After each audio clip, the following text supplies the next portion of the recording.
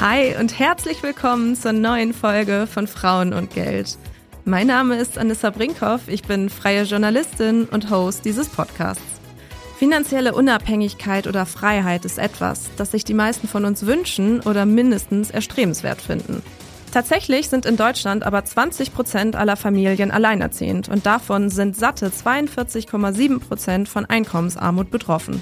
Für diese Familien ist finanzielle Freiheit quasi unmöglich. Und diese Anzahl der Alleinerziehenden mit minderjährigen Kindern ist in den letzten 5 Jahren um 200.000 angestiegen. Aktuell leben fast 13 Millionen Kinder bei einem alleinerziehenden Elternteil. In 9 von 10 Fällen ist das die Mutter. Ich finde, das ist eine beeindruckende Menge Einelternfamilien, deren Lebensrealität ganz anders aussieht als die von Familien mit 2 Eltern, auch aus finanzieller Sicht. Ich habe für diese Podcast-Folge sehr viele Studien recherchiert und auch wenn ich eine leise Ahnung davon habe, ist es mir ein Rätsel, wie sich diese Familien neben ihren alltäglichen Betreuungs- und Finanzbelastungen auch noch um ihre Altersvorsorge kümmern sollen. Deshalb freue ich mich heute wirklich ganz besonders auf meine Gesprächspartnerin. Sie heißt Marie und ist alleinerziehend. Marie nimmt uns heute mit in ihre Situation und zeigt uns ihre ganz persönliche Sicht auf die Themen Geld und Finanzen im Allgemeinen. Liebe Marie, herzlich willkommen im Podcast. Voll schön, dass du da bist. Ja, richtig schön hier zu sein. Hallo. Marie, ich möchte, dass die HörerInnen dich erstmal noch ein bisschen besser kennenlernen. Kannst du uns ein bisschen von dir erzählen, wie und wo du aktuell lebst und wie deine Familiensituation aussieht? Ja, ich bin Marie, ich bin 41, ich bin alleinerziehend, ich bin Alleinverdienerin. Ich wohne zusammen mit meinem Sohn in Hamburg in einer richtig schönen Wohnung mit viel Platz, die aber Gott sei Dank auch echt günstig ist. Ja. Was soll ich so sagen? Das klingt doch erstmal schon so, als hätte man jetzt so ein Bild von dir. Du gehörst mit dieser Lebenssituation zu den 20% aller Familien in Deutschland, also 1/5 aller Familien, die eben alleinerziehend leben. Ich finde das wahnsinnig viel. Was bedeutet es so aus deiner Sicht, alleinerziehend in Deutschland zu leben? Einfach mal so generell. Alleinerziehend zu sein ist für mich sozusagen der neue Status, in dem ich jetzt bin seit 4 Jahren. Alleinerziehend zu sein ist, glaube ich, hat immer so mehrere Facetten. Also einmal gibt es halt die Alleinerziehende oder den Alleinerziehenden aus politischer Sicht. Dann gibt es natürlich ganz viel, was medial vermittelt wird, Bilder, die man direkt damit irgendwo verbindet. Und es gibt aber auch sicherlich immer die persönliche Erfahrung. Und die ist natürlich bei mir um einiges stärker als bei anderen. Für mich, ich war immer alleinerziehend. Okay. Also ich war nie etwas anderes als alleinerziehend, weil sich bei mir einfach schon sehr, sehr früh, auch schon in der Schwangerschaft, klar war, dass ich meinen Sohn alleine großziehen werde. Wobei alleine auch immer so ein Wort ist, ich bin ja nicht alleine. Also ich lebe nicht in einer Partnerschaft, ich lebe nicht mit dem Vater meines Sohnes zusammen, aber dennoch habe ich ja ganz viel Menschen um mich herum. Ich habe eine sehr, sehr große Familie mit sehr, sehr vielen Kindern auch und deshalb war es für mich eigentlich erstmal so, als ich in der Schwangerschaft war und ich wusste, dass ich jetzt bald alleinerziehend sein werde, irgendwo ein sehr abstrakter Begriff, der natürlich aber sich immer mehr mit Leben gefühlt hat und man ganz viel nicht allein ist, aber man auf dem Papier ist man allein. Also es gibt halt diese unterschiedlichen Dimensionen. Boah, finde ich schon total spannend. Du hast ja auch gesagt, dass du gerade eine berufliche Umbruchssituation nochmal hinter dir hast. Kannst du davon mal erzählen, wie es dazu gekommen bist, dass du gesagt hast, du startest da auch nochmal komplett neu durch? Es ist bei mir tatsächlich so gewesen, dass ich in der Schwangerschaft meinen damaligen Beruf verloren habe. Okay. Es ist ja eigentlich so, dass man im Großen und Ganzen als Schwangere geschützt ist. Aber ich war in der Sondersituation, dass ich befristet beschäftigt war. Und da greift dann tatsächlich auch kein Mutterschutzgesetz. Wenn ein Vertrag ausläuft, läuft er aus, egal ob man schwanger ist oder nicht. Deshalb war für mich in dieser Schwangerschaft schon so ein ganz großer, ja auch finanziell, existenziell plötzlich auch noch ein totaler Bruch drin. Und ich habe mich dann relativ schnell dazu entschieden, dass ich nach der Schwangerschaft, also mit Beginn wieder Eintritt in den Berufsalltag, dass ich einen Quereinstieg ins Lehramt mache. Okay. Also so das Solideste, was man sich vorstellen kann. Auch der Traum meiner Mutter ist in Erfüllung gegangen. Endlich geht dieses Kind ins Lehramt. Es war mir jetzt auch nicht völlig fremd. Also ich habe geisteswissenschaftlich studiert. Das heißt, viele meiner Freundinnen sind Lehrer. Und ich hatte immer eine Affinität. Es war jetzt nicht nur die finanzielle Situation, die mich gelockt hat, sondern auf jeden Fall auch das Inhaltliche. Ja. Aber es war ganz klar ein riesengroßer Wunsch nach Sicherheit. Okay, kann ich total nachvollziehen. Auch für meinen Sohn vor allem. Ja, und ich finde es auch gerade schon total spannend oder total krass, dass du sagst, alleinerziehend beginnt nicht nur ab dem Moment, wenn das Kind da ist, sondern tatsächlich auch in der Schwangerschaft, weil auch da kann man ja schon ohne Partner oder Partnerin sein und dass man da nicht geschützt ist vor sowas wie Jobverlust. Richtig, da kam natürlich bei mir sehr viel zusammen. Ne? Also, und das ist, finde ich, auch ganz wichtig zu sagen, alleinerziehend ist der große Stempel, ist die große Kiste, in der man dann erstmal landet. Aber in dieser Kiste ist natürlich ganz viel los. Also das heißt, die unterschiedlichen Alleinerziehenden haben natürlich auch nochmal wieder ganz, ganz unterschiedliche Lebensrealitäten. Ne? Da spielen viele Faktoren zusammen. Meine Geschichte ist jetzt so, dass ich eben schon früh, also eigentlich immer alleinerziehend war. Das hat sicherlich auf der einen Seite Vorteile auch. Aber sicherlich war es auch für mich in der Schwangerschaft dann schon früh auch, eben gerade durch diese Erfahrung auch des Jobverlusts, nochmal besonders auch mit Ängsten verbunden. Mhm. Inwiefern würdest du sagen, wäre dein Leben finanziell günstiger, wenn du in einer Beziehung, also nicht nur in einem Netzwerk, so wie du es jetzt gerade hast, oder sogar in einer Ehe leben würdest? Also mir fällt da jetzt als allererstes zum Beispiel geteilte Miete ein.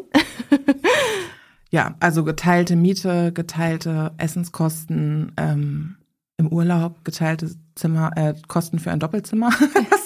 Also ich schlafe ja dann auch irgendwann nicht mehr mit meinem Sohn in einem Bett. Aktuell sind wir in der Umbruchphase, aber ne, man ist eigentlich alleine mit einem Kind, wird aber dann ganz schnell irgendwie als Doppelzahler behandelt, was man ja de facto einfach nicht ist. Was gibt's noch? Also ich bin jetzt beispielsweise auf Jugendherberge umgestiegen. Da geht das nämlich dann doch ganz gut, dass man dann halt fürs Kind einfach weniger zahlt und trotzdem 2 Betten hat. Betreuungszeit ist natürlich auch ein Faktor. Also ich brauche ja dadurch, dass ich fast voll berufstätig bin zu 100%, brauche ich natürlich Betreuungsstunden, die ich dann auch für die ich selber aufkommen muss. Ich habe keinen Partner, der Betreuung übernimmt. Das heißt, ich brauche eigentlich die Komplettbetreuung, muss diese natürlich auch zahlen. Man landet dann ganz schnell auch oben in der höheren Einkommensklasse, wo man voll bezahlen muss.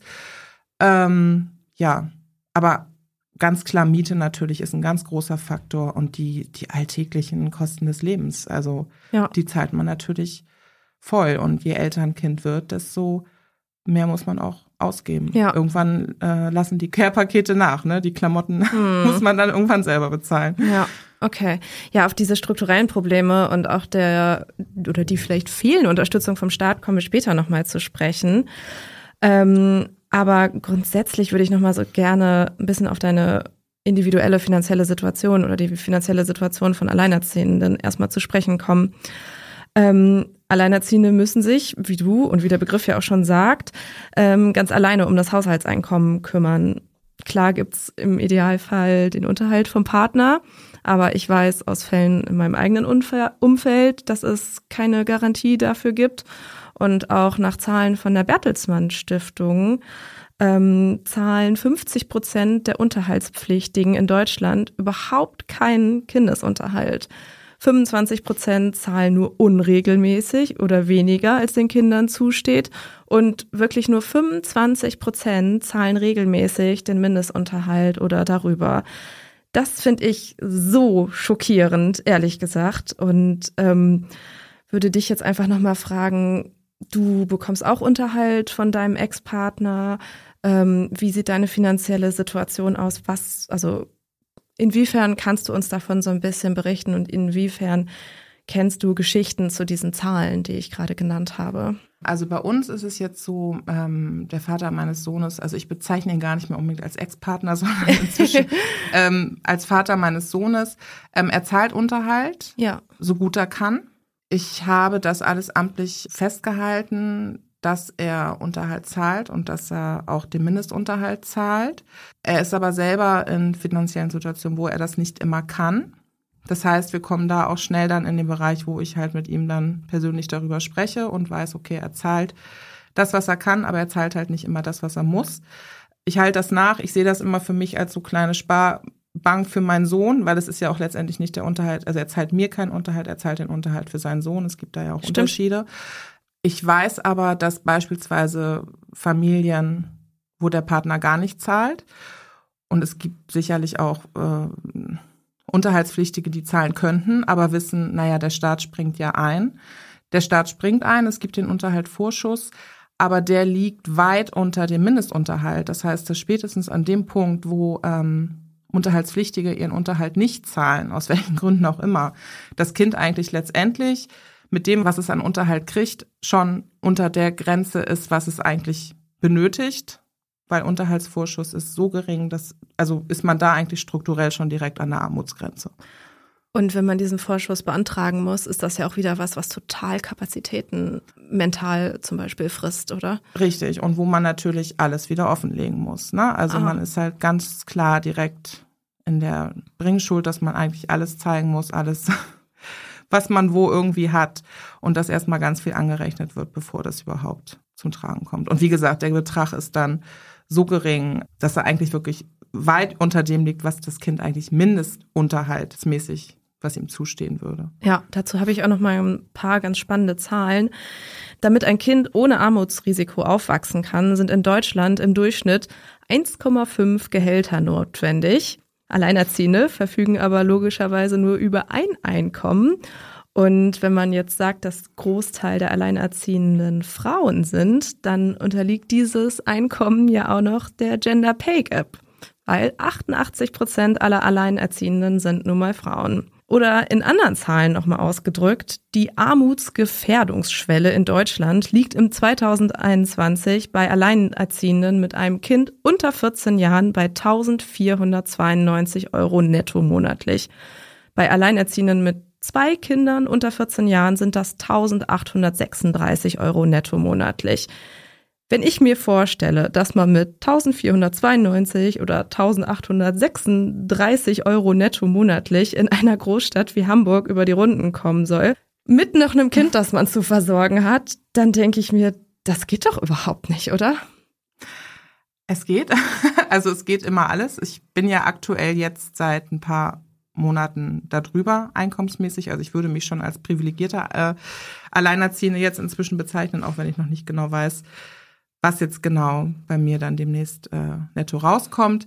Aber ich habe im Zuge meines Referendariats, weil ich ja auch nicht unbedingt 100% arbeiten konnte, weil es einfach kapazitätenmäßig nicht möglich war, habe ich unter dieser Grenze gelebt in Hamburg. Ich habe es letztendlich nur geschafft, weil ich eine Familie habe, die mich gestützt hat, auch finanziell. Das sind natürlich keine Geschenke gewesen. Das sind alles Sachen, die ich auch wieder zurückzahle. Ich habe persönlich das Glück, dass ich eine relativ geringe Miete habe, okay. Was natürlich in Hamburg wirklich ein Glücksfall ist, weil man ganz schnell an dem Punkt ist, wo man so dermaßen viel für seine Miete zahlt, dass dann wirklich gar nichts mehr übrig ist. Aber gerade jetzt in der Phase meiner Ausbildung, wo ich halt ein Ausbildungsgehalt dann bekommen habe, da war einfach finanziell nichts drin. Also kann man einfach ganz einfach so sagen. Also kein Urlaub, keine großartigen Klamotten. Wir haben einfach sehr, sehr, sehr, sehr sparsam gelebt. Ja, diese Zahlen, die ich vorhin genannt habe, zeigen irgendwie auch, wie groß der Einfluss von struktureller Diskriminierung ist, gegen die alleinerziehende Frauen anarbeiten müssen. Generell nur ein Gehalt, dann ist das auch noch dem Gender Pay Gap unterliegend. Was macht das mit dir, dass du auch noch so strukturell unfair behandelt wirst? Denkst du da drüber nach? Ja, also es ist tatsächlich so, ich denke da jetzt verstärkt drüber nach, wo ich ja eigentlich sagen kann, okay, ich habe ein Gehalt, mit dem ich relativ gut leben kann, weil ich aber eben auch gesagt habe, ich gehe nochmal in die Ausbildung und ich investiere auch nochmal. Das ist ja auch eine Zeit gewesen, wo ich ja letztendlich auch wieder Geld aufnehmen musste, um mir das zu finanzieren. Jetzt, wo ich ein bisschen mehr auch mentale Kapazität habe, auch erstmal einen Blick dafür zu gewinnen, wo eigentlich überall die Ungerechtigkeiten liegen oder die Benachteiligung, macht mich das inzwischen teilweise sogar sehr, sehr wütend. Kann ich total nachvollziehen. Aber das ist ein Prozess. Also es ist ja auch nicht so gewesen, dass ich, als ich wusste, dass ich schwanger bin, dass ich nur über meine strukturelle Benachteiligung nachgedacht hätte. Ich musste ja auch erstmal, also ich habe das erstmal als sehr ermächtigend auch empfunden, zu sagen, so, ich mache das alles alleine und ich brauche den Partner nicht und das ist jetzt ein kleines Geschenk, das ich hier kriege und ich mache das ganz toll und ich werde die Löwenmama. Und das ist auch eine Einstellung, die ich auf keinen Fall missen möchte. Aber es gibt einfach strukturelle Benachteiligungen, die da sind und die ich auch nicht mehr, also wo mir einfach auch da die mentale Kapazität fehlt, nachzuvollziehen, warum das so ist. Also warum ich ob ich jetzt Mann oder Frau bin, aber als Familie, wir sind ja eine Familie, auch wenn wir nur zu zweit sind, in Anführungszeichen, warum ich weniger gefördert werde, als wenn ich eine Familie wäre, wo Papa, Mama, Kind oder Papa, Papa, Kind oder wie auch immer, in Anführungszeichen vollständig bin, warum ich sozusagen für den Staat weniger wert bin. Voll. Ich finde es so krass, dass dieser Begriff Familie einfach noch sowas bedeutet, wie du sagst. Ja. Es sind auf jeden Fall mindestens 2 Erwachsene beteiligt. Und im besten Fall ist es auch noch an eine Ehe gekoppelt, weil wer verheiratet ist in Deutschland, bekommt immer noch direkt Zuschüsse über den Arbeitgeber beispielsweise oder steuerliche Erleichterung. Und ich glaube, als Lehrerin würde dich das auch betreffen. Du würdest auch mehr Geld bekommen, wenn du verheiratet wärst. Richtig? Ja, also es gibt für die Beamten, die ja nun sozusagen am nächsten am Staat dran sind als ArbeitnehmerInnen, eine ganz klare Hierarchisierung. Also das kann man überall nachlesen. Das ist kein Geheimnis. Das heißt, wenn ich nicht verheiratet bin und ein Kind habe, kriege ich auch Familienzuschlag. Aber es gibt dann die nächste Stufe verheiratet und Kind, dann kriege ich schon mehr. Und wenn ich verheiratet bin mit einem anderen Beamten und ein Kind habe, also eigentlich in der absoluten privilegierten Schicht schon lebe, bekomme ich am meisten Zuschlag. Also wie eine Kollegin von mir ausdrückte, bin ich eigentlich direkt beim Kaiser. Unterm Kaiser stehe ich dann. Wobei man ja eigentlich von der Logik her denken würde, okay, als Nicht-Verheiratete mit einem Kind oder Nicht-Verheirateter mit einem Kind müsste ich ja eigentlich am meisten Familienzuschlag kriegen, weil ich am meisten auffangen muss und ja letztlich auch als Einzelperson Care-Arbeit gerechnet am meisten leiste noch zusätzlich. Aber es ist halt genau andersrum. Boah, das ist so krass. Und das ist was ich natürlich jetzt auch erst richtig sehe, weil ich jetzt in der Situation bin, wo ich mir diese Zahlen angucke, wo ich mich damit beschäftige. Das war in meiner Schwangerschaft für mich und auch am Anfang meines Referendariats war das nicht das Präsenteste. Auf jeden Fall. Da wusste ich halt immer nur, jetzt bin ich bald alleinerziehend, jetzt bin ich bald dieser Gruppe zugehörig und nicht mehr Single oder was ich halt auch immer davor war. Ja.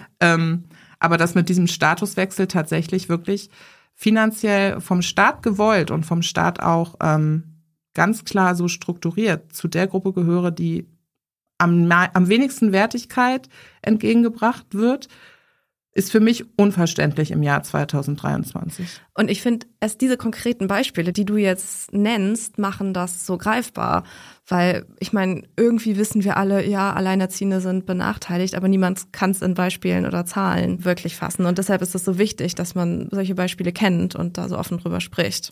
Und es gibt ganz sicherlich noch 100.000 mehr, die mich in den nächsten Jahren, die mir begegnen werden. Aber das ist jetzt gerade für mich tatsächlich am präsentesten, weil ich an diesem Punkt bin. Ja, kann ich total weil ich gerade in diesem Prozess bin und wo es mir einfach wirklich so schwarz auf weiß offen vor die Füße gelegt wird. Und ich es ja schön finde, dass wir uns in einer Gesellschaft bewegen, wo Diversität und Anderssein irgendwie immer sichtbarer und selbstverständlicher wird. Aber wenn man dann doch sieht, dass strukturell einfach wir uns immer noch vor 2000 Jahren befinden, nicht ganz, aber 200 gefühlt vielleicht, auf jeden Fall. Ja, dann ist das doch schon erschreckend. Und da muss ich auch sagen, dass ich da auch merke, dass ich jetzt durch diese Position, in der ich bin, auch einen anderen Blick auf mein Umfeld gewinne. Also ich habe auch sehr, sehr viele Freunde, Freundinnen, Bekannte, die diesen Blick gar nicht haben, weil sie einfach immer sich im privilegierten Status befunden haben und auch eine Naivität an den Tag legen, die ich teilweise auch bewundere, wo ich so denke, ach Mensch, das ist doch auch schön irgendwie, sich mit so vielen Dingen gar nicht auseinandersetzen zu müssen. Aber ich würde mich jetzt persönlich als privilegierte Alleinerziehende schon bezeichnen, weil ich eben weiß, ich werde für mich und meinen Sohn sorgen können. In welchem Maße jetzt weiß ich noch nicht, aber es wird reichen, dass ich die Zeit habe, mir über diese Sachen auch wirklich Gedanken zu machen, dass ich auch den Hintergrund durch Studium und allem Möglichen habe, diese Sachen zu sehen und auch benennen zu können. Und ich glaube, da sind viele, die können das einfach gar nicht, weil sie tatsächlich 3 Jobs haben und eine Miete von 1,6 und nicht genau wissen, ob sie für ihre 3 Kinder irgendwie in irgendeiner Art und Weise ein gutes Leben erarbeiten können. Ja, es gibt ja diesen klugen Spruch, nur wer sichtbar ist, findet statt. Und alleinerziehende Frauen, die einfach den krassesten Alltag haben definitiv nicht noch Zeit, irgendwas für ihre Sichtbarkeit zu tun. Sie haben aber auch keine Lobby, die stellvertretend für sie eintritt. Und dann ist es ja natürlich total schwierig, auf all diese Ungerechtigkeiten hinzuweisen, wenn die Situation so ist, wie du es gerade beschrieben hast. Sobald man es nicht mal selber erlebt hat, weiß man das alles nicht. Man kennt diese Beispiele nicht oder man verschließt auch mal gerne bewusst die Augen davor und kommt aus seiner eigenen Bubble überhaupt nicht raus, um zu realisieren, mit welchen Problemen andere alle zu kämpfen haben. Richtig. Und was ich eben auch, also ich bin auch immer verwundert, wie wenig eigentlich über Alleinerziehende auch politisch gesprochen wird. Also okay. Ich bin natürlich inzwischen irgendwie bewusster so in dem, was ich auch sehe und konsumiere oder wo ich halt, oh, da kommt ein neues Buch raus, oh, da kommt ein neues Buch raus, da ist ja eine Lobby. Aber sie ist natürlich auch sichtbar, denke ich mal, in einem sehr begrenzten Rahmen. Also ich frage mich schon teilweise, was familienpolitisch da überhaupt passiert oder Thema ist oder wo da wirklich mal geschrien wird. Und ich denke halt, das hängt auch damit zusammen, dass Alleinerziehende eben auch, was Sichtbarkeit betrifft, einfach eine sehr begrenzte Sichtbarkeit. Also es wird ja schnell so gesehen, als wäre es eben auch etwas nicht Komplettes. Als wäre es ein Überbleibsel aus einem gescheiterten Lebenstraum oder wie man es so nennen möchte. Okay. Statt einfach auch zu sehen, es gibt auch Leute, die sich vielleicht bewusst dazu entscheiden, alleinerziehend zu sein. Also ich sehe auch bei mir, jetzt abgesehen vom Finanziellen, teilweise Vorteile, mit meinem Sohn allein zu sein und meinem Sohn auch, solange ich mit mir cool bin, eine sehr stabile Umgebung bieten zu können, wo es keinen Stress gibt zwischen seinen Eltern, wo eigentlich alles zwischen ihm und mir stattfindet. Klar, ich habe Freunde, er kriegt Familie mit, das natürlich auch, da ist auch Beziehungen, die er sieht. Aber ich kann mich halt auch sehr auf ihn konzentrieren und auf mich. Ja. Und ich weiß auch, dass es immer mehr Frauen und auch sicherlich irgendwo Männer gibt, die sagen, ich habe gar keinen Bock auf einen Partner. Ich brauche gar keine Familie im eigentlichen Sinne, um Kinder großziehen zu wollen. Und ich denke, dass auch da ein selbstbewusster Umgang mit diesem alleinerziehenden Status auch für die Alleinerziehenden wichtig ist, diesen auch zu zeigen und nicht immer nur das Bild zu vermitteln, ja, ich bin jetzt halt blöderweise irgendwie in diese Situation geraten und jetzt bin ich auch noch strukturell benachteiligt und bin auch noch eigentlich total gescheitert in meinen eigenen Augen und in den Augen anderer. Nee, es gibt auch Alleinerziehende, die machen das sehr bewusst. Und warum kann das nicht auch vorm Gesetz, vom Steuerrecht irgendwie so wahrgenommen werden? Ja, absolut perfektes Stichwort. Danke. Ich würde nämlich total gerne über die Rolle des Staates nochmal so ein bisschen sprechen und was er tut oder auch nicht. Der Staat finanziert ja zum Beispiel das Ehegattensplitting mit 22 Milliarden Euro jährlich. Ehegattensplitting bedeutet, dass nicht jeder Ehepartner alleine für sich sein Einkommen versteuert, sondern dass das Einkommen von beiden zusammengezählt und dann halbiert wird. Durch dieses Verfahren haben natürlich vor allem Eheleute einen Vorteil, wo einer der PartnerInnen deutlich mehr und der andere deutlich weniger verdient. Das ist bei Alleinerziehenden nicht der Fall. Da gibt es keinen, der mehr und der weniger verdient. Wie wird das denn für dich aufgefangen? Welche steuerlichen Erleichterungen bekommst du dafür, dass es gar keinen zweiten Partner gibt? Ich bin in einer anderen Steuerklasse, dadurch, dass ich alleinerziehend bin. Ich bin in der Steuerklasse 2. Ich denke aber, gerechnet an dem, was ich mehr kriegen würde, wenn ich verheiratet wäre und auch noch viel weniger verdienen würde als mein Mann, ist es ein Bruchteil. Ja. Was man sozusagen als Förderung oder als Begünstigung sehen könnte. Also es ist nicht angemessen dem, was es ja tatsächlich bedeutet, was ich eigentlich auch irgendwo mehr leiste. Also voll, beziehungsweise das, was andere vielleicht zu zweit leisten, halt alleine leiste. Ich weiß auch, dass auch in Paarbeziehungen nicht immer nur 50-50 ist, aber es ist einfach ganz klar, im Steuergesetz auch da eine Hierarchisierung zu sehen von dem, was halt erwünscht wird und was gefördert wird und dem, was halt, muss man auch noch irgendwie was für machen, aber dann besser nicht so viel, sonst wird es noch erstrebenswert und das wollen wir ja nicht. Wenn das Steuergesetz nicht fair ist, wird das dann irgendwie noch anders ausgeglichen? Bekommst du irgendwelche anderen Unterstützungen? Gibt es irgendwelche Beträge, die du beantragen kannst? Ja, also in der Zeit, wo ich tatsächlich auf dem Papier arm war, in der Zeit meiner Ausbildung, konnte ich Wohngeld beantragen. Es gibt den Kinderzuschlag noch, zusätzlich zum Kindergeld. Den habe ich persönlich nie gekriegt, weil dieser Antrag einfach so dermaßen sich in die Länge gezogen hat und für mich irgendwann nicht mehr absehbar und ich dann auch nur noch Absagen gekriegt habe, dass ich einfach so deprimiert war, dass ich gesagt habe, ach komm ey, lass mich in Ruhe, ich verzichte drauf. Und das halt eben, wie gesagt, was du auch schon vorher meintest, es frisst einfach auch Kapazität. Und es geht auch an das Selbstbild, wenn man immer nur dabei ist, irgendwelche Anträge auszufüllen, Absagen zu kriegen, wieder Sachen nachzureichen, Sachen nachreicht, wieder nicht alles genug da ist. Irgendwann sagt man halt auch so, komm, lass es. Ich weiß ja gar nicht, ob ohnehin irgendwas bei rumkommen würde. Das war bei mir der Grund, warum ich den Kinderzuschlag einfach dann hab sein lassen. Aber wie gesagt, ich habe Wohngeld bekommen. Und bei dem Wohngeld beispielsweise ist es dann aber so, dass man natürlich auch ganz schnell dann rausfällt. Also wenn ich ein gewisses Gehalt habe, sind natürlich auch viele Förderungen wieder nicht da. Was ist auch dann für andere Leute vielleicht teilweise, die sich dann denken, okay, ich gehe nicht die 100% arbeiten, ich verdiene nicht das Geld, weil dann bin ich für gewisse Zuschläge oder auch Maßnahmen wieder zählbar, dann kann ich die wieder beantragen und habe zusätzlich vielleicht noch ein bisschen mehr Zeit, mein Kind auch zu genießen, als wenn ich nur in der Arbeitsmaschinerie bin. Also auch da. Ja, irre Situation, in der man da abwägt. Also das ist ja total wahnsinnig. Aber laut Christian Lindner wurde jetzt ja genug getan, dadurch, dass das Kindergeld jetzt für alle erhöht wurde.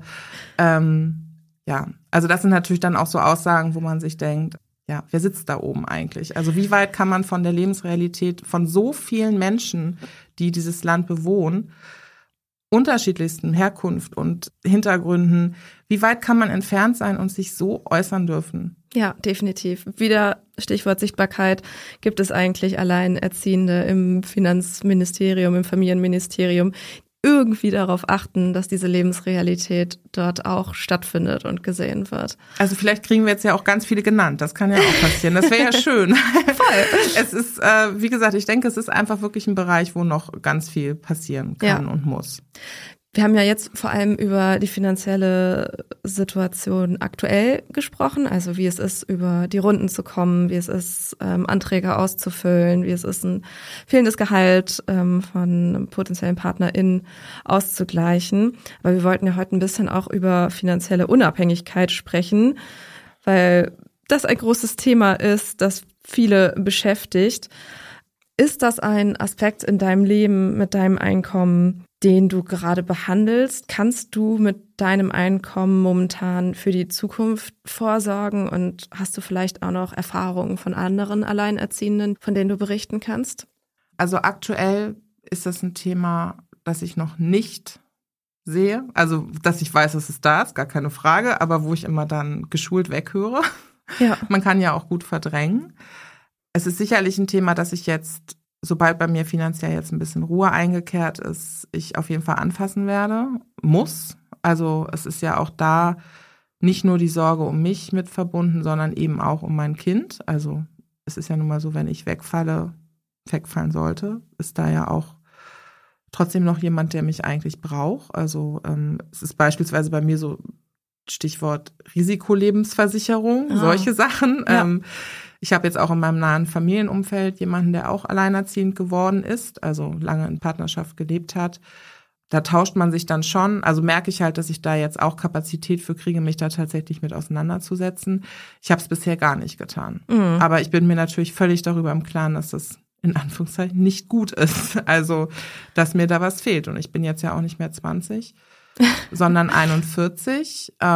Ich habe 2 lange Ausbildungen gemacht. Ich habe Elternzeit genommen. Also ich befinde mich da jetzt nicht in der Gruppe, die jetzt schon sagen kann, ich bin absehbar gut abgesichert, ohne private Zusätze. Was macht so eine finanzielle Situation emotional mit dir? Vielleicht auch noch im Hintergrund daran, dass du da überhaupt nicht selber dran schuld bist. Ja, was heißt selber dran schuld? Das ist natürlich schon irgendwo auch in meiner Vergangenheit, ne? Persönliche Entscheidungen, individuelle Entscheidungen. Also Thema Alter versuche ich tatsächlich echt gar nicht dran zu denken. Also man hat viel Verdrängungskapazitäten in sich. Aber es ist sicherlich schon ein Punkt, wo ich so sage, auch wenn ich jetzt in meinem freundschaftlichen Umfeld so gucke, wo ich denke, da werde ich spätestens im Alter nochmal ganz stark die Schere sehen, wenn es jetzt sich so weiterentwickeln sollte. Also ich hoffe ja, dass ich da perspektivisch noch was auffangen kann ein bisschen, ne? Aber ich werde natürlich nicht die Altersvorsorge angespart haben oder die Sicherheiten. Ich habe kein Eigentum, ich habe kein Haus. Das ist auch weit entfernt. Das ist auch jetzt nicht unbedingt etwas, was ich anstrebe, aber andere Leute in meinem Alter, gerade im Lehrberuf, da bin ich natürlich jetzt auch in einer Gruppe gelandet, wo sehr viel Solidität herrscht, bin ich sicherlich eine der wenigen, die noch kein Reihenhaus hat und wahrscheinlich auch keins mehr kriege. Und nicht, dass ich da jetzt unbedingt leben muss, aber es ist natürlich schön zu wissen, dass da was ist, auch für seine Kinder. Ja. Und es ist natürlich, wie gesagt, es ist Verdrängung und es ist aber auch das Wissen, dass es sicherlich nochmal dazu führen wird, dass ich im Alter weniger habe, als ich jetzt habe. Ja, wenn man Finanzplanung angeht, ist ja sowas wie der Notgroschen oder dieser Puffer, den man zur Seite legt, häufig so der erste Aspekt, um den man sich kümmert. Und wenn ich dich jetzt höre, könnte ich mir vorstellen, dass Sicherheit, auch diese kurzfristige Sicherheit nochmal ganz anders gewertet wird, weil du ja, wie du sagst, auch noch für jemand anderen sorgen möchtest und musst. Ist das worum du dich kümmern möchtest, worüber du dir Gedanken machst? Also ich bin jetzt das erste Mal seit ein paar Wochen in der Lage, ein bisschen was zurückzulegen. Glückwunsch. Das geht aber dann schnell auch für so einen kleinen Urlaub auf Borkum raus.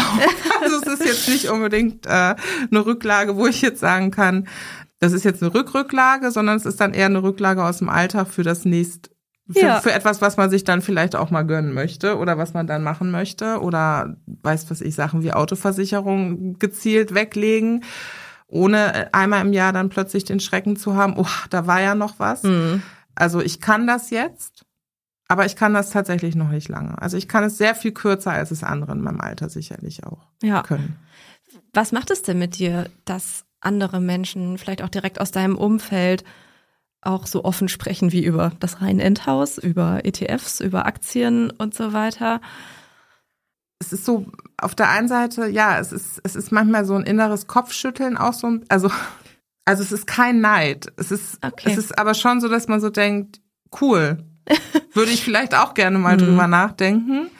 Aber dann wiederum habe ich halt auch immer das Gefühl, ich weiß nicht, ob das jetzt auch so ein sich selber das Schönreden ist, aber ich gehe davon aus, dass für meinen Sohn und mich gesorgt, also dass ich für ihn sorgen kann, so wie ich für mich auch immer irgendwie gesorgt habe und dass er auch ohne das Reihenendhaus, das er dann irgendwann erbt, gut aufwächst mit mir und gestärkt aufwächst und vielleicht auch sehr bewusst aufwächst. Das ist sowas, was ich ihm auch weitergeben will, weil ich glaube schon, dass ich halt zu so einem Bewusstsein gezwungen werde durch meine Situation. Und dennoch ist es sicherlich eine Sache, wo ich sage, okay, im Kleinen werde ich mich da auch drum kümmern müssen. Ja. Ist so. Ich werde wahrscheinlich nicht in den Dimensionen planen können, wie es andere tun, aber im Kleinen werde ich es halt auch tun. Und ich habe für mich jetzt irgendwo auch das Gefühl, ich habe viel gemacht, um dahin zu kommen. Und ich habe halt aber auch viel gemacht, um dahin zu kommen, dass ich meinem Sohn auch Zeit geben kann. Dass ich halt Zeit mit ihm verbringen kann. Nicht, weil ich jetzt als Lehrerin nur von 8 bis 12 arbeite, das absolut gar nicht.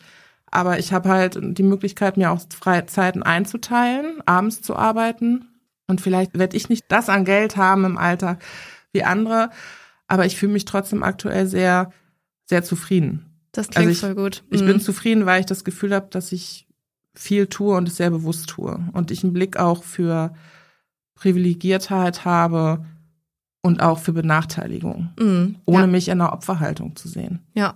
Und ich glaube, das haben viele andere Leute nicht, bei denen es halt immer nach dem geraden Weg geht. Es klingt auf jeden Fall so, als wärst du sehr in deiner Eigenverantwortung und dir dem allen total bewusst.